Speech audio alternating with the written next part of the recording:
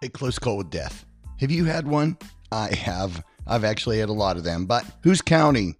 In this podcast, we'll be talking about events involving myself and others who have come dangerously close to death and had the great luck or destiny to elude death and carry on.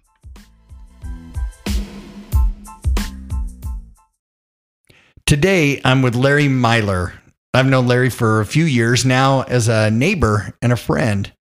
I've come to know when we moved here to the new Daybreak neighborhood here in Utah 5 years ago now. So recently, Larry's had a close call with death with a nearly fatal heart attack he suffered over the holidays and the end of a horrible 2020 COVID and earthquake impacted year.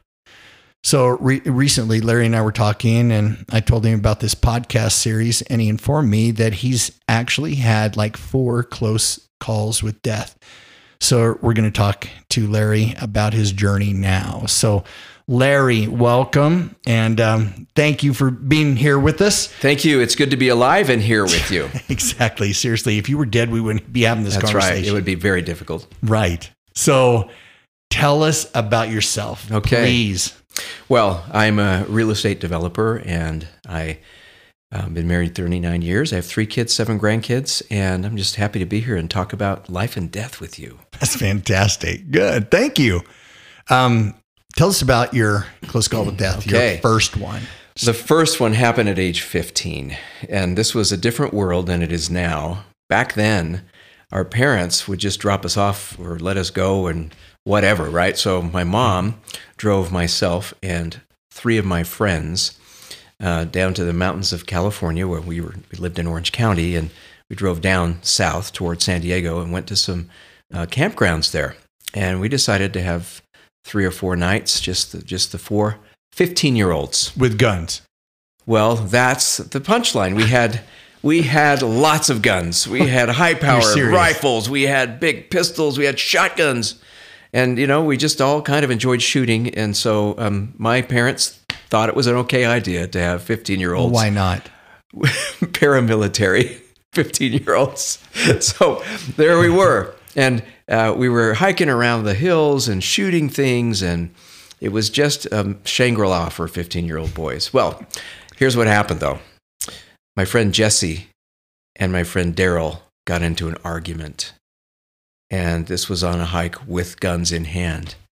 And it started escalating to the point where they actually, believe it or not, pointed their loaded weapons at each other.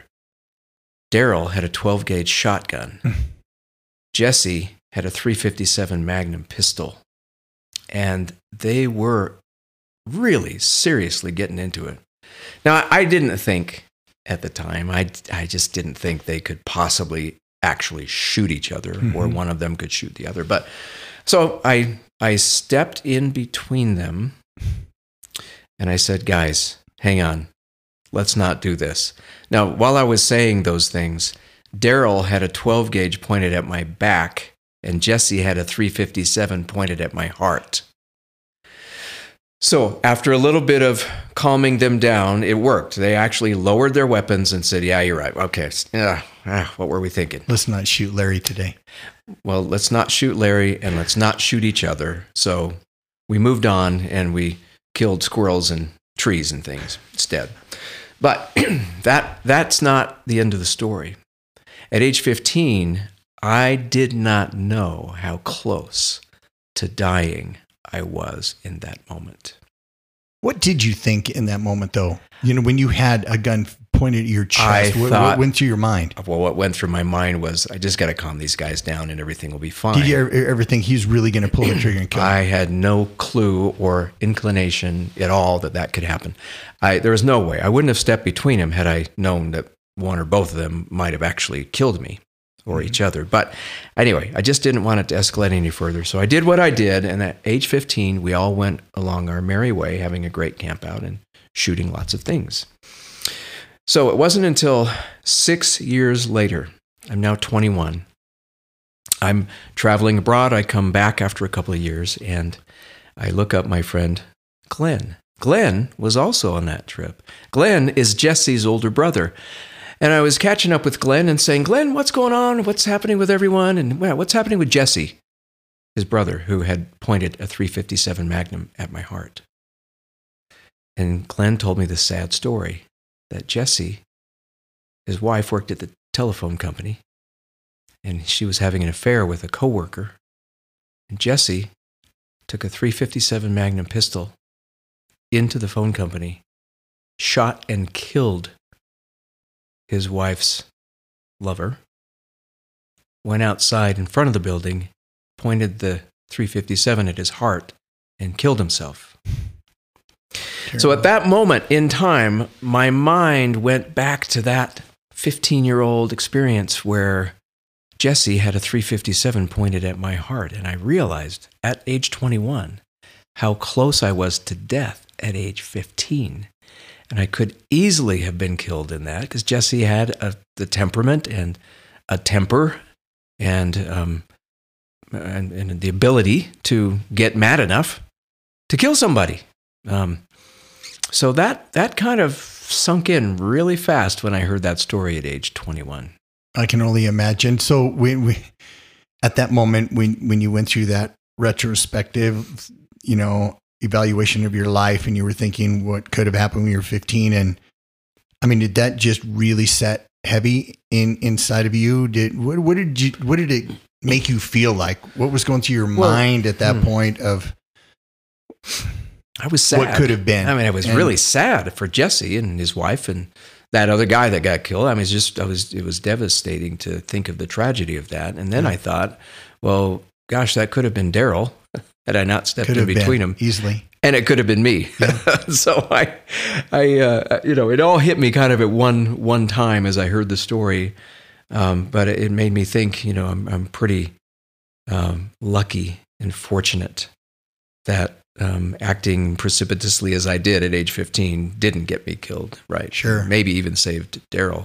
So I was glad about all that. But, when you realize how close you came to death, I thought, well, what has my life been like since 15? It's been great. 6 years has been really wonderful. 6 years. I would have missed that, and so I wouldn't have my future years. And so it was it was a big shock. And I suddenly felt very thankful for life, very grateful that I have had those 5 years and would have more years. Would you have done the same thing over again?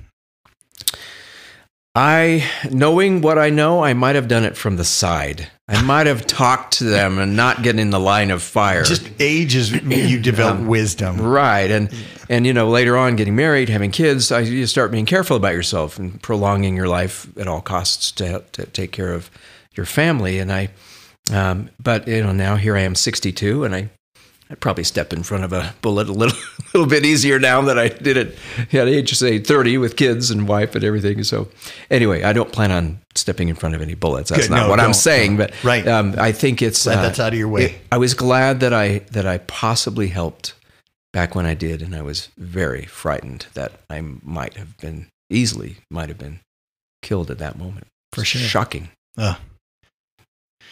Okay, so thank goodness you made it through that. Yes. And then your life got even more interesting and more stories of close to death. Well, so now here I am married, and I've got a friend named Richard, and we don't have any kids at this time. We're just newly married. And how old were you then? I'm in the probably 25. Okay. And just a couple of years married, no kids. And so we decided to go on a road trip and go to central Utah and just see some sites that we had been hearing about and reading about. About what time of year? And this was wintertime. So we were driving along, and the problem was I had this car that had a fuel injection problem. What kind of car? It was a BMW 520e. Really kind of super powerful. Not super powerful, but kind of nice. I mean, I was, but it was acting up at the previous days, and it was sporadic and intermittent. What happened was the fuel injector would just kind of kick in, and the car would act like you're stepping on the gas, but you're not stepping on the gas, right? And so, but it happened a day or two later. It happened again. I was going to go and get it fixed. It was actually a recall. It would have been a free fix. But I was on this trip in the wintertime with my friend Richard through the back country of Utah. And the roads were kind of icy, and it was now getting dark, and we're heading home. Well, here, let me set the stage. So we start coming over this little hill down into this little valley, and it's not huge. It's maybe a mile long. This little valley, and very steep. And it was somewhat steep, but not terrible. But I noticed that in the shade, the roads had frozen, the ice had formed on the roads, and this phenomenon that I talked about, the fuel injection, started doing its thing, right? And all of a sudden, and this was a rear wheel drive car, so the rear wheels spun loose with this extra, fuel injection thing that was happening, and it spun the backside of the car over to the left. So like in the oncoming lane, right? Now there was no one oncoming at the time, but I thought, oh my gosh, and I corrected gently. Can't put on the brakes, can't overcorrect. You'll start spinning. So I tried to did my best to not overcorrect it, but just to get that rear of the car to come back into my lane. And in so doing, it went past where it should have gone, and it spun over to the right side of my lane, right? And so I'm kind of now correcting it to bring it. I'm trying to get it back in straight line in my lane, but it went back over to now the backside is on the oncoming lane again, and this just went back and forth a couple of times, and then down the other side of this little valley is coming toward us now. I can see it off in the distance, not too far off, half mile or something, right? There's a big semi-truck. Of all things. And it can't stop. It can't turn. It's the ice is going to affect it if it does anything other than just come straight. So I'm alternately going, my back end is going in front of where the truck will go in a second. Yep. And back over in my lane. And I'm trying to correct it just enough, but I can't keep it from kind of going a little too far. And I'm thinking to myself, I don't know what the timing's like, but we've got a 50-50 chance of living or dying right now. Because this truck is coming and we're going toward it down this hill, and it's coming down the hill. We're going to meet somewhere near the bottom of this little valley. And I said, Richard, pray. And Richard started praying. Order. Richard started praying loudly. Out loud, not just to himself. Oh, not out. Yeah, out loud. Yes, there are no atheists in a foxhole, and we were both very much believers in that moment.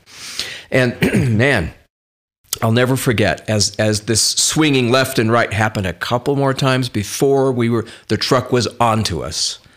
I will never forget the back of the car swung over right into his lane. And I turned to the left and I looked at him coming right at us. The driver's face. I could see him. The headlights were, it was kind of darkish. It was a little darker than dusk, but not quite all the way dark. And I saw this truck coming at us, and man, it was getting close. So I'm trying to correct it again so I can swing. It was just a matter of timing. I couldn't control the timing of when we were swinging left and when we were swinging right on the back end. All I could do is just do one and then the other. That was all I could do. And so I'm looking at this guy coming at us as I'm correcting it, and the back of the car goes back over to the right side of my lane, and the truck passes us. Right by you. Right by me. And after it went past us, I was correcting again, and, the back of the car went over into the oncoming lane. Right after he had just Right passed. after he left. And it was the most perfect timing you could imagine. And afterwards, we said a big amen to that prayer, because apparently what a great prayer. It worked. Oh my gosh. You know what? We should interview that trucker because he had a close call with death right there of his own. He had a close call with the death of me and Richard. Yeah, because that semi would have. He would have been pretty much undamaged, and we would have been scrap metal. So you are so lucky. Yes. Do you think? What do you think happened in that moment? Do you think absolutely you were saved? Do you think it was just luck? Do you think? What do you think happened just in the whole scheme of things? Do you think it wasn't time for Larry to go? Do you think maybe your life was spared there? Good question. I mean, I personally believe in God. Whether he intervened at that moment or didn't need to, I don't know. I don't know if it's just dumb luck timing, because we had, like I say, 50-50 chance at on that event. But I do believe in God. I believe if he wants you to continue living, he'll intervene. Mm-hmm. And I think he has done that for many people. myself included. But on that particular event, there was just such a feeling of panic when it was happening, and such a feeling of relief after it ended well. It was just two very, very opposite emotions happening within a second of each other. You know what? I have to ask you this, because there's probably lots of people out here listening to you that will want to know this. Did you scream like a girl? No. Okay. I didn't even scream like a man. Nothing. You didn't scream. I didn't scream. Did you moan, groan, swear? No. Nothing. It was complete silence as you almost faced your death. No, I was silent. It was Richard Prey. You were calm. I think I was kind of panicked, but at the same time kind of calm, if that makes sense. Yeah. I was concentrating on the only thing I could do physically, which was keep from spinning. I had no control. Yeah. And try to get that back end to come back in the lane and stay there rather than go left and right to 90 degree Oh, you angles. were so lucky. Very lucky. Did you have to change your trousers? No.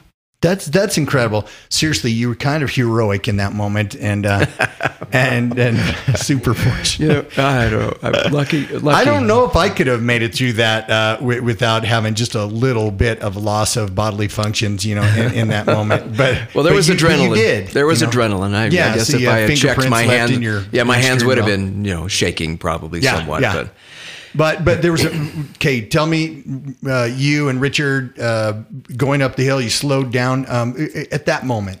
What was your thoughts that went through your mind? The moment of reflection. What did you think at that moment? So from that moment forward in my life, I've always had a sense of living on borrowed time.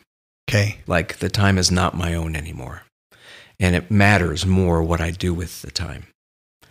And so that's a lesson that I learned then, and I've had to relearn several times, just as I think and reflect about it and have different events happen in my life. But that was a watershed moment, after which I always had this sense that I can't dork around as much as I was. I can't be as selfish as I was. I can't be as insensitive as I was. And so it kind of changed me in that way. So it did change you, and it caused you to maybe change your behaviors and the way that you lived life from that point on, right? Mm-hmm. I would say that's very true.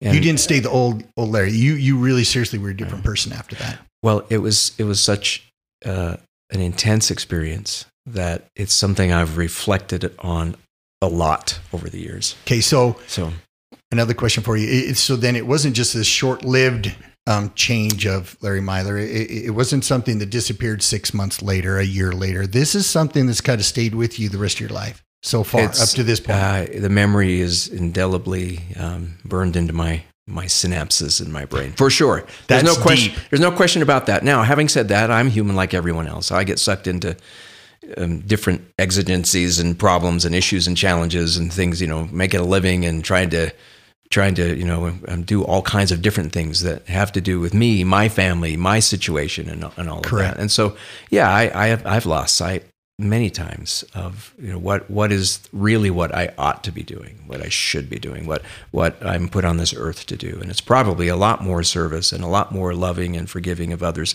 than I've been able to do. But I think I've been doing more of that because of that experience than I would have without the experience. Does that make sense? Yeah, it does make sense. And so that leads us to episode number 3. Tell us where you went then. How old were you? What part of your life did this next one? Episode 3. So I'm about 50 years old. I can't remember exactly which year it was. And my brothers-in-law wanted to go on a fishing trip. They do a lot of fishing. It was a fishing trip to Alaska for silver salmon, fishing in the Sayou River. And so this one day we were out fishing, and we were spread out along this narrow river, probably 30 feet wide, not too deep, not too wide, but a lot of salmon running through it. So it was quite a cool experience. And I'm all alone now in this little bend. I can't see anyone of the brothers elsewhere. And I'm just kind of there wading in. I waded about 10 feet off of shore, off the bank of one side into the river, and I was probably a little deeper than my waist. I was wearing waders, and they were chest waders, and I was just above the belt line in this water. And I remember distinctly, I looked down in the water. I'm fishing, right? I looked down in the water, and the salmon, the water's crystal clear. The salmon swam right at me, almost hit my knee, and then turned 90 degrees and took off. And right behind it, there was a seal, a spotted seal that came right after it, almost hit my knee, and then turned. I thought, man, I am in the middle of nature. I am one with nature. This was such a cool experience. And I continue fishing, and then across the river, so another 20 feet in front of me, is the bank, the other bank of the river. And then there's a little bit of a rise and a knoll. So maybe 40 feet beyond the bank of the river is this. It just tops out on this little knoll. And I'm just sitting there fishing, and I look up, and all of a sudden, coming over the knoll and stopping right on the horizon, right on top, 2 big grizzly bears. They came up to right there where they could see me, and they stopped. And they did see you. Oh, yeah. Their eyes were right on me. So keep in mind, I got 20 feet of river and about 40 feet of land going up this little embankment. So they're 60 feet away. 60 feet. They're 60 feet. And I remember thinking, 3 bounds, they're at the edge of the river. 2 more bounds, they've got me. If they want me. Yeah, you were doing the math to death. I was doing the math, the deadly math. And I'll tell you what, I was thinking to myself, if they run, there's nothing I can do. I'm in the water. Even if I got out of the water and ran, they could catch me in a heartbeat. If they want, in a pair of hip waders, so I thought you can't run very fast. And I thought to myself, plus they can go 35 miles an hour, and I can't, right? So I'm thinking, if they charge me, it's game over. I'm done. And I had this odd peace, and I kind of just accepted the fact that if they charge me, I'm a goner. And I thought, okay, well, it's not a bad way to go. Kind of a macho way to go. It was fishing in Alaska and ripped to shreds by the 2 grizzly bears. And it's a great show and tell story for your kids. It's kind of like, this is going to go for generations. I mean, okay, right. It's a closed, so famous. It's a closed casket funeral. Definitely. We got that, but do not want to open. But anyway, so just at the moment where I was making the calculation that if they charged me, I was dead, they charged me.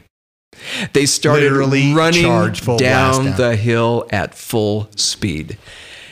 And again, this odd peace and calmness came over me, like, okay, maybe they'll take my head off quick or something. I mean, I was just standing there oddly calm, watching them run at me at full speed. And just as they got to the bank of the river, they stopped. And each of them slapped one paw into the edge of the water and pulled out a salmon. Why do you think they ran so fast? Because the salmon they're going down the stream, and they timed it to come and get the salmon. They weren't running down to scare you to death. No. They were just going after the fish. Yeah. This is what they do. Right? Yeah. I'm sure. Look, if bears have sense of humor, I'm sure they were laughing to themselves. Oh, yeah. They're like, we're going to scare the crap out of this guy. Yeah. So, his little rubber waders. so they slapped the edge of the water, pulled up a salmon, each one of them, and started eating it. Right in front of you. Just right in front of me. So they're 20 feet in front of me now. Oh, my gosh. And they're staring at me, eye to eye, eating their salmon.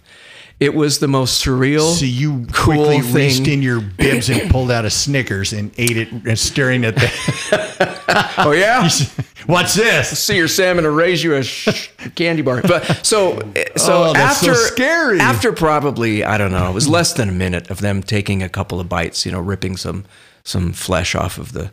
They put the salmon respectively. Each one of they put their salmon in their mouth. And they turned around and they galloped over the ridge, and that was the end of that. Oh my gosh, if you'd only had a camera. But, the funny thing is, I knew I was dead. There was no doubt in my mind. Now, looking back, you say, they don't care about humans. They're just gorging themselves every day on salmon. You didn't know that then? Well, at the time, nobody knows. You come 20 feet away from 2 grizzly bears, you don't think about, well, really, there's no danger here because... not at all. So, honestly, I knew I was dead. There was no doubt in my mind that I was a goner. Oh, no doubt. Gosh. Yeah, all the thoughts of quick escape, going down into the water, shrinking down into a puddle of nerves, trying to swim away, jump away, run away. None of that occurred. You stayed calm, you stared at them, and you watched them almost come down and kill you. Yeah, basically, pretty much. That was it. So, Larry, post bear, did this all happen? And afterwards, there's another, probably a big amen, right? Amen. Good gosh. Yeah. Thank you. Yeah. What went through your mind then at this time when you're reflecting on almost getting eaten by a bear? What went through your mind? So there was a lot of relief. I hung on to the fishing pole, by the way. I didn't drop it or anything. And you didn't try and swing it around swatting them with it? Well, that would have been Antagonizing. an exercise in futility. Yeah, that might have made him attack me, right? So, Yeah. no, there was a lot of relief, obviously. And then I thought, wow, how close. I mean, this was just in your face kind of you almost died kind of a thing, right? Yes. At least in my way of thinking. How close do we Anyone's come thinking. to death all the time and don't even know it? Mm-hmm. Because it has to happen a lot, I think. I mean, not with bears in the wild. That's kind of an anomaly. But I'm thinking, you leave your house 2 minutes later than you thought because you wanted to have a piece of toast or something, and you missed the pileup that would have killed you or something. I mean, we can't even imagine. And so I thought, okay, so my life's probably been preserved a lot of times. Maybe all of our lives have been. And wow, what does that mean? What does that mean? How precious is life if it's almost snuffed out a lot of times? How precious in is it our to you? lives? And to me, it's extremely precious.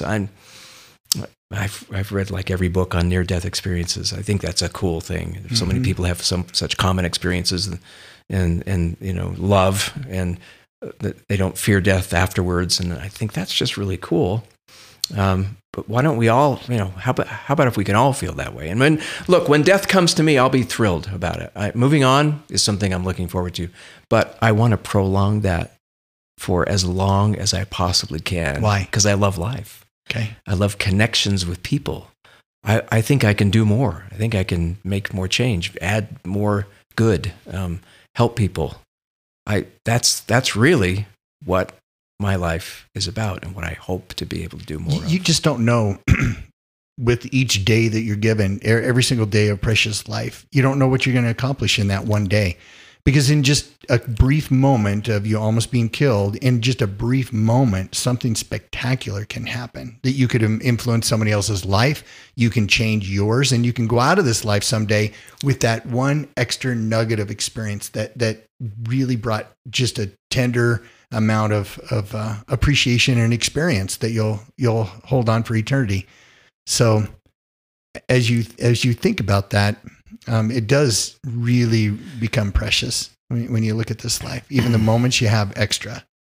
For you, you've really felt like you really, every single day that you open your eyes, it's another awesome day. And what can you do in life today, right? Every minute is precious. Every day is a gift. And we just never know when it's, when your clock expires. What counsel would you give a listener that really feels like life is a bummer, or life is really challenging, life is hard, life is depressing? What would you tell those people that are really kind of like having a real downturn in their life where they don't know whether it's worth it or not? Yeah, boy, that is. So now we're getting into some deep stuff, right?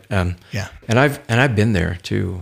2008, my wife and I lost everything financially. And I was pretty depressed. I really was.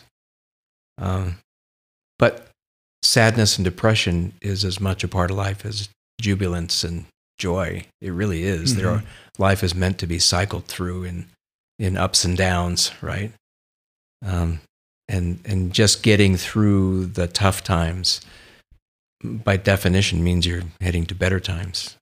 And the financial recovery we've made since 2008 has just been astounding. It's been so much fun to go through, and I'm glad I stuck around for it rather than self-terminating, right? Absolutely. And but I think people who are seriously depressed are actually having a brush with death, because depression, clinical depression, despondency, suicidal thoughts, let's face it, a lot of people decide to pull the plug themselves. And I think it probably, in almost every case, if they hang on, get through it, and concentrate on other people and helping them as a way to help themselves, I think that there's always something better around the corner.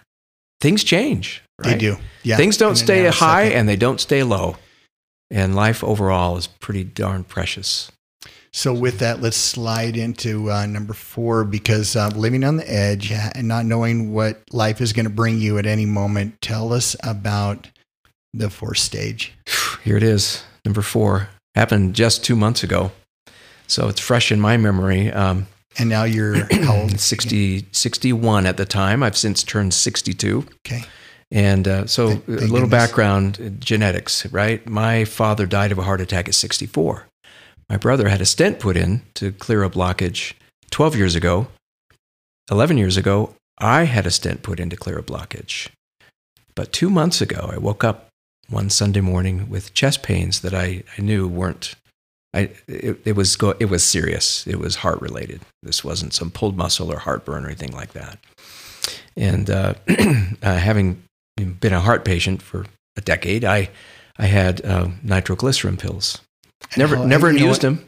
So, Larry, with the nitro pills, tell us that don't really understand what they're for and how often. Like, So- have you carried them with you for forever? You're supposed to carry them with you if you had something like a stent or a blockage, right? Mm-hmm. And this is the reason. Nitroglycerin, when you put it under your tongue and it absorbs into those blood vessels in your mouth, it very quickly creates a gas in your blood called nitric oxide.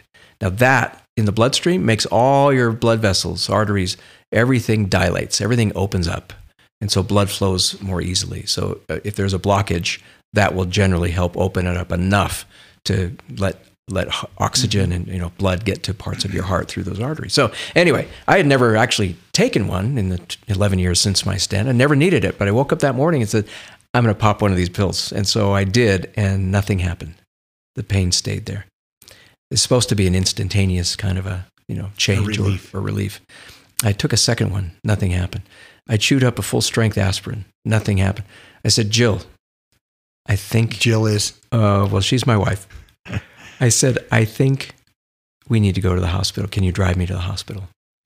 And so she did, and got into a hospital. They didn't have a catheter lab there, so they couldn't do an angioplasty. They couldn't do more stents. They couldn't do that. And where we live here, this branch of that hospital that didn't have one. So they started checking me out, and in about 5 minutes time, they said, the helicopter will be landing soon. So pick you up. Man, this is serious. Oh yeah, I knew it the minute I woke up that morning. But so they put me on a helicopter, flew me to University of Utah Hospital, got me in the stent lab, and went in and found that my LAD, left anterior descending, it's the widowmaker artery. The widowmaker. It's a euphemism for the one that if it blocks 100%, you die. I mean, it kills the electrical impulses and it blocks oxygen to a major part of the heart.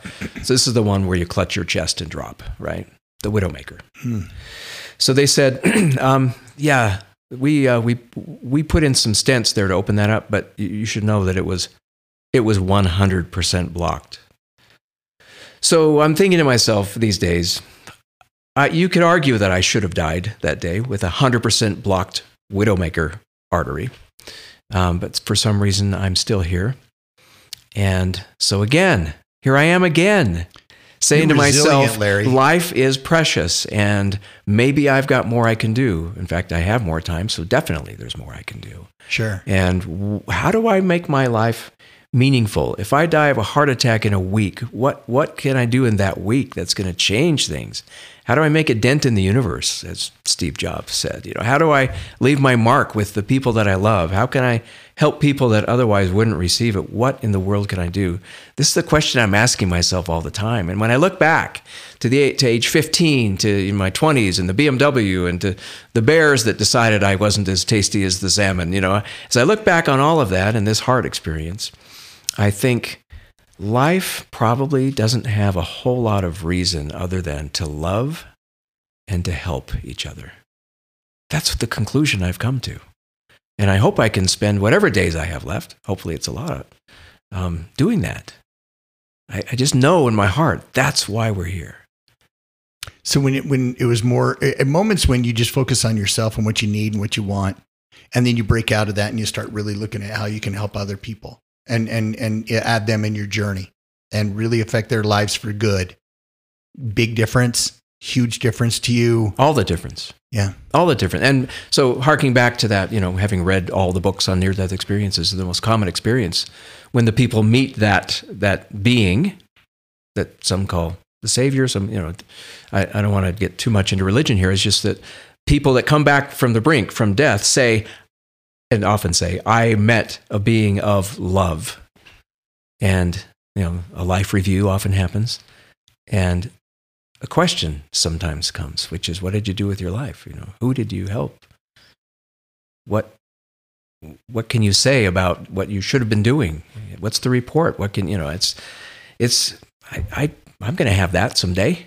That review, that interview, that meeting. I want to be able to say I did the best I could with the time I had. So it's almost like you have an opportunity for some extra credit here. Like you have a report card, and now Larry Myler, you have a little bit of extra time to work on some additional projects, and this is going to be extra credit for your report card. And when you meet your maker and you look back on your life, it'll give you an opportunity to really go out leaving something behind, gaining as much as you can. Right. And I think it's less about being able to, proudly say I did these things. It may sound like that's what I'm talking about. That's not what I'm talking about.